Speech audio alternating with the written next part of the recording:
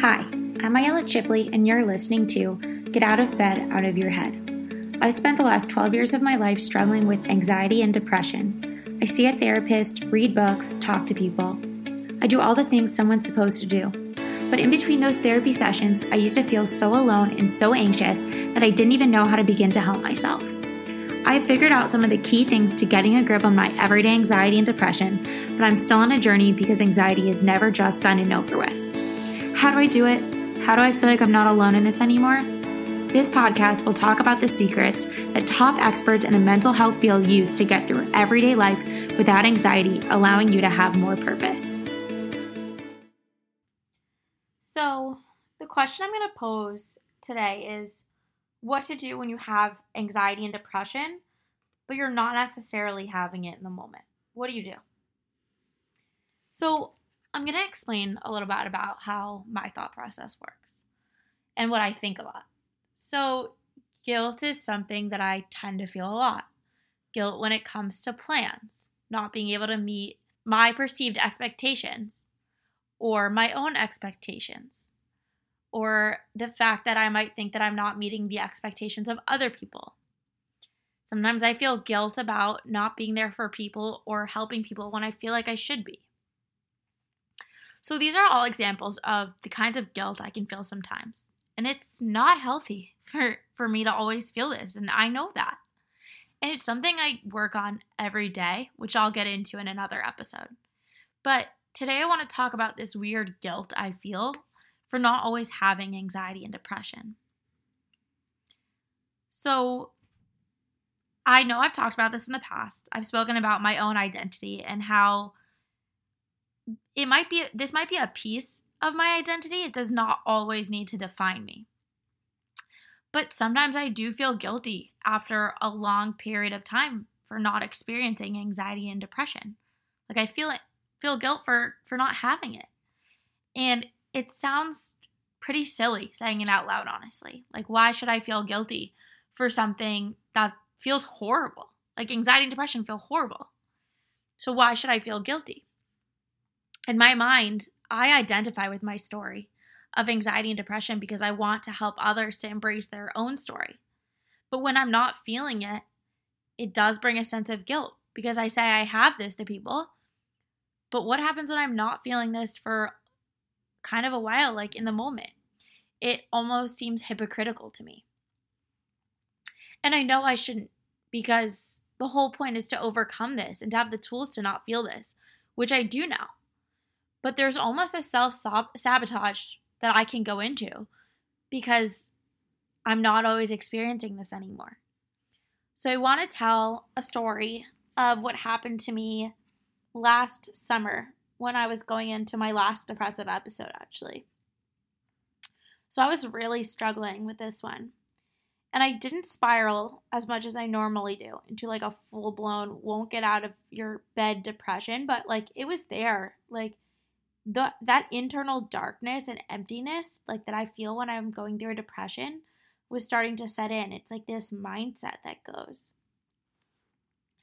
But I knew what to do kind of at this point. So I started using my tools to get out of the depression.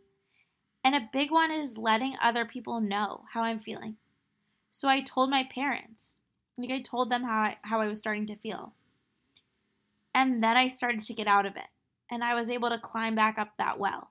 And I've probably described this well before as like you're falling and and you can't grasp the sides of the well. And you can see the light at the top because you know that light's there. You've been there before where you don't have it, but you're falling and you can't get up. But at this point, I could grasp the sides of the wall.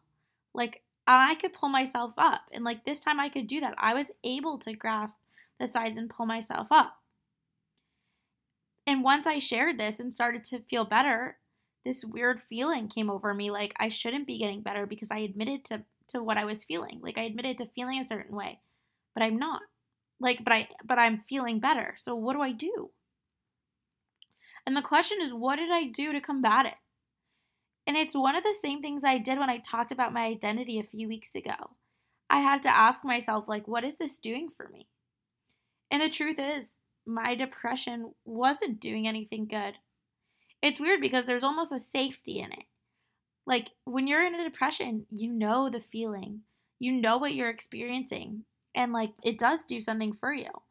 Like I was in my bed, I was in my safe space, but I started to feel better, and I had to ask myself that really hard question of like, what is this doing for me? And I knew the answer. I did know the answer that time. It wasn't helping me, like it really wasn't. And that's when I was able to shift. So when I get back to this place of guilt, go back to what I was saying before, and like there's a place of safety within it. Because I know the feeling, I ask myself, what is this doing for me? So now when I talk about having anxiety and depression, but I'm not necessarily having it in the moment, that guilt starts to set in. And I go back to that question, like, what does it do to me? What does it do for me? What will feeling anxiety and depression do for me? And the answer isn't the same for everyone. But for me, and maybe for you, it can be nothing good. Because honestly, depression isn't a good feeling. Yeah, it's comfortable because you know it before. But it's not necessarily doing anything good. And I know it can feel safe because it's comfortable. I know that feeling because I've been there. But does it help you? And only you can answer that question. For me, I took those feelings and I turned it into sharing my stories to help other people, to share theirs as well, to take their power back, to own their story, and to use that to share. So when I ask myself, is this doing anything good for me? It makes me realize I have a choice to act in that moment. I can fall back and let my mind go into that place. I can do that easily.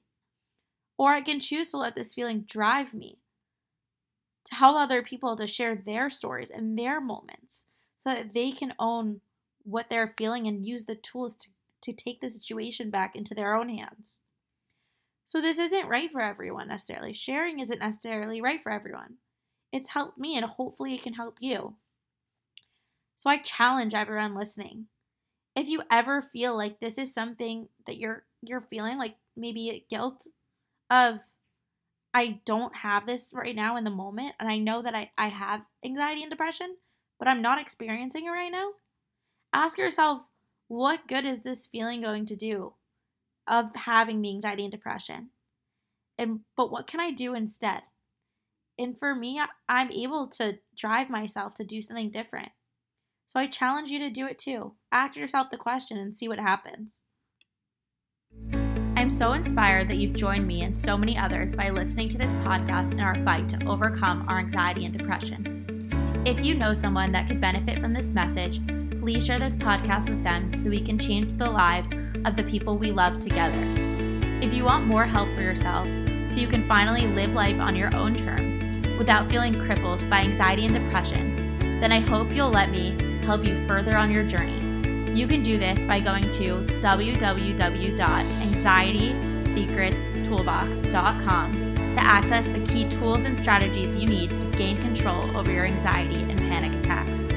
We are on a mission to come together to own our story and truth and help others do the same in this movement to live life on our own terms.